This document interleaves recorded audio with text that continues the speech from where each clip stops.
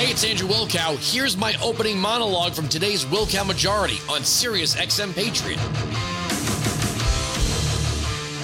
I want to meet someone who actually has faith in Biden and Harris here. After the Afghanistan withdrawal, the fact that Biden has been wrong on every single foreign policy question for 4 decades, and that Tony Blinken has racked up more failures than we can keep track of. And now this guy's in charge of the State Department. We have a bunch of bureaucrats at the State Department and in the Biden White House that I don't care where they went to college or how many papers they wrote or how much they pontificate on their expertise in dealing with Russia. They seem to be completely out of their league. When I say this, it's not something that I'm rooting for. Although the vice presidency has been seen as a thankless job, was it John Adams that said nobody wants the job? I forget who famously said nobody really wants the job. It really is 2 things. One, you are the understudy of the president if, God forbid, anything should happen. Just ask Lyndon Baines Johnson. God forbid. 2, it's become a stepping stone to the presidency. Just ask George H.W. Bush. These are the facts, especially in the modern era. The vice president is no longer just somebody who presides over the Senate. This is, especially when you're dealing with a man of Biden's age. It's a fact. I am not rooting for Joe Biden to have ill health. And if, God forbid, anything happened to Joe Biden health-wise or at the hands of an assassin, I would sit behind this microphone and I would say it's a national tragedy. Any presidential assassination is a national tragedy. That's a fact. We could fight, we could squabble, but we don't kill presidents. But with that said, the stress of the job and Biden's obvious mental decline puts more focus and emphasis on Kamala Harris. I can't imagine a scenario where we engage in a war, yes, as part of NATO, but with Russia, then knowing full well that China's going to begin to make moves, Iran is going to begin to make moves, North Korea is going to begin to make moves. This does, for lack of a better way of saying it without sounding like I'm engaging in hyperbole, does have the possibility of becoming World War III. Now, I think where we are right now, I think for the most part, this seems like Putin doing the saber-rattling thing.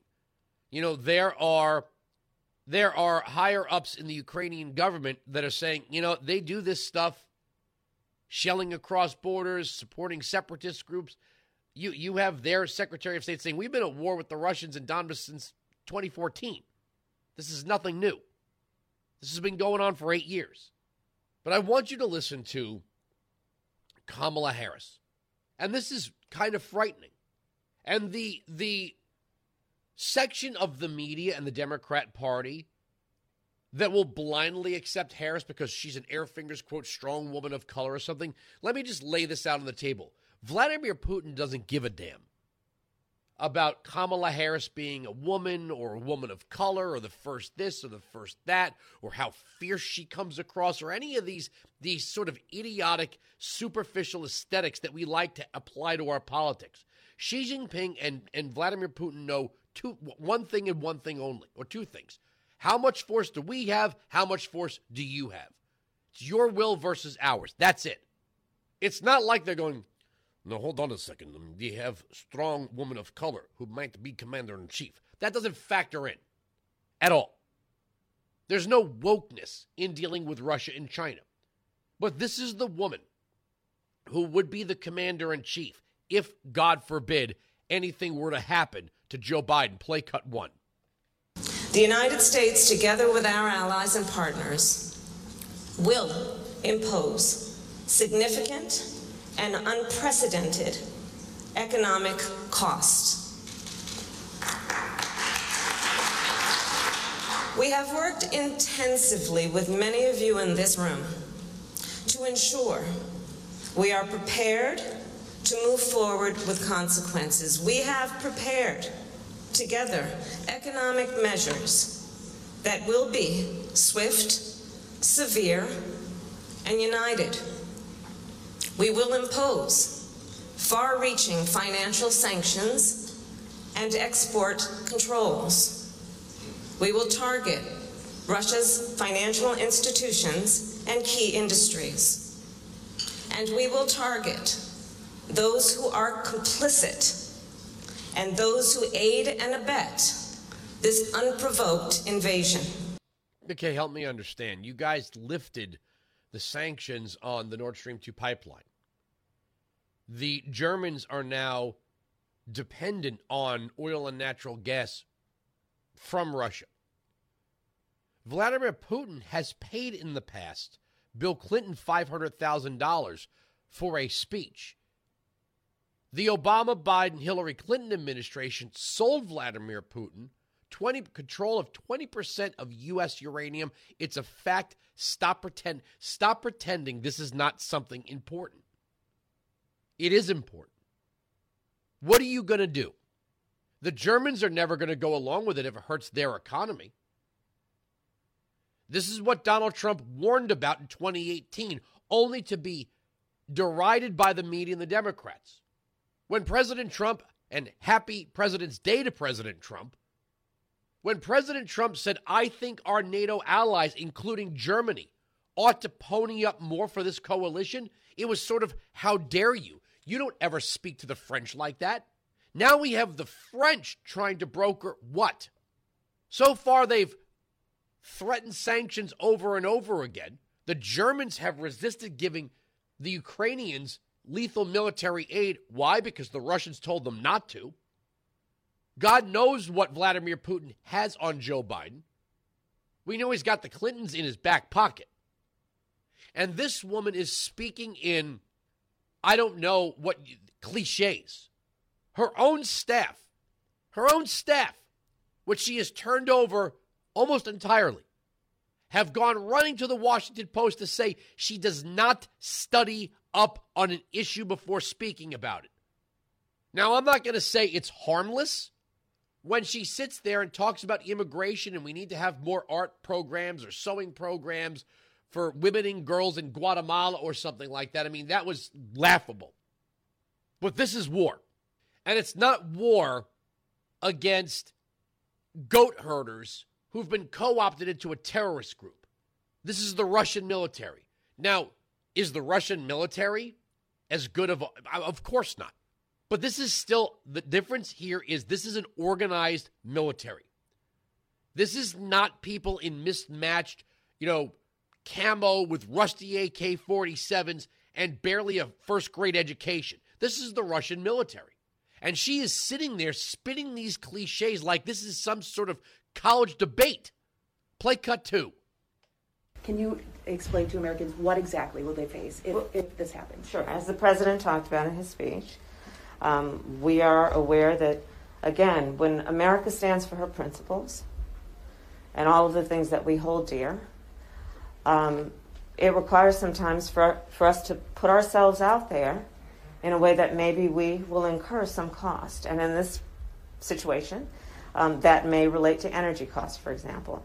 But we are taking very specific and appropriate, I believe, steps to mitigate what that cost might be if it happens.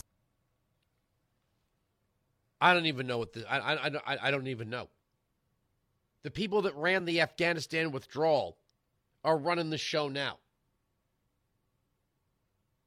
They're running the show now. That's Tony Blinken. That's Joe Biden. Is Milley calling Putin to let him know what's going on? I mean, he said he was going to do it with China. I want to talk to someone who actually has faith in this woman to be commander-in-chief. And I want to know what specifically do you have faith in? Is it her experience? Is it her time in the Senate? Is it speeches she's given that demonstrate she understands what this all means? The left in this country is so obsessed with demographics and firsts and glass ceilings and all this other stuff. It's like they just didn't consider any of this. This woman might actually be commander-in-chief. I don't know who has any faith in this woman. Now here's the Secretary of State, play cut 3. Why didn't he do this under the previous administration, who wasn't as supportive of NATO? If you just look at it observationally, if he really wanted Ukraine and he didn't want the United States getting in the way, he perhaps had a more of a friendlier administration in the previous one. Why do you think he didn't act then? I hope you get a chance to ask him. But look, here's what I can say. I think, and I really don't want to put myself in his mind, because that it's very hard to do. But I think it's reasonable to think that as President Putin sees it, Ukraine was slipping further and further away from his grasp. Okay. Is this another one of those Syria things? Remember, wasn't Blinken in charge of the Syria operation? The Red Line, the chemical and biological weapons, all that stuff? He's another one. Well, why didn't Putin do this during Trump? I don't know. Well, there's got to be a reason. Yes, there have been incursions for the past 8 years, but nothing like this while Trump was president. You have no hint or inkling as to why? Why wouldn't, if Trump was this cowboy, this dangerous, deranged cowboy with no experience in anything but being the apprentice guy, why would Vladimir Putin wait for a seasoned politician who's been around since 1973? Why would he take advantage of the chaos of Trump's presidency? I mean, there was the Mueller investigation, allegations of connections to Russia, yes. All sorts of things. Now play John Kirby, cut 4. What has the administration learned from the chaos out of Kabul last August? Well, we're still digesting what happened in August, Bill. I suspect your question is trying to, get at sort of anything we learned from August that we're trying to apply now. They are two very different circumstances, Bill, and there's not a lot of parallel between what we're seeing now in Ukraine and what we saw in Afghanistan. Okay, this is all just babble. This is all just twaddle and babble. You know what? I'll wait for the break. We'll play Donna Brazil, who's on with Stephanopoulos. Well, he's got to have a conversation with the American people. Oh, good. There's some steak and potatoes. Weinzig 695, Patriot 957-2874. We are right. They are wrong. That's the end of the story. The arguments on this radio program cannot be broken. Sirius XM Patriot. You can join me live on the Will Count Majority, Monday to Friday, noon to 3 East, 9 to noon West, on Sirius XM Patriot, channel 125.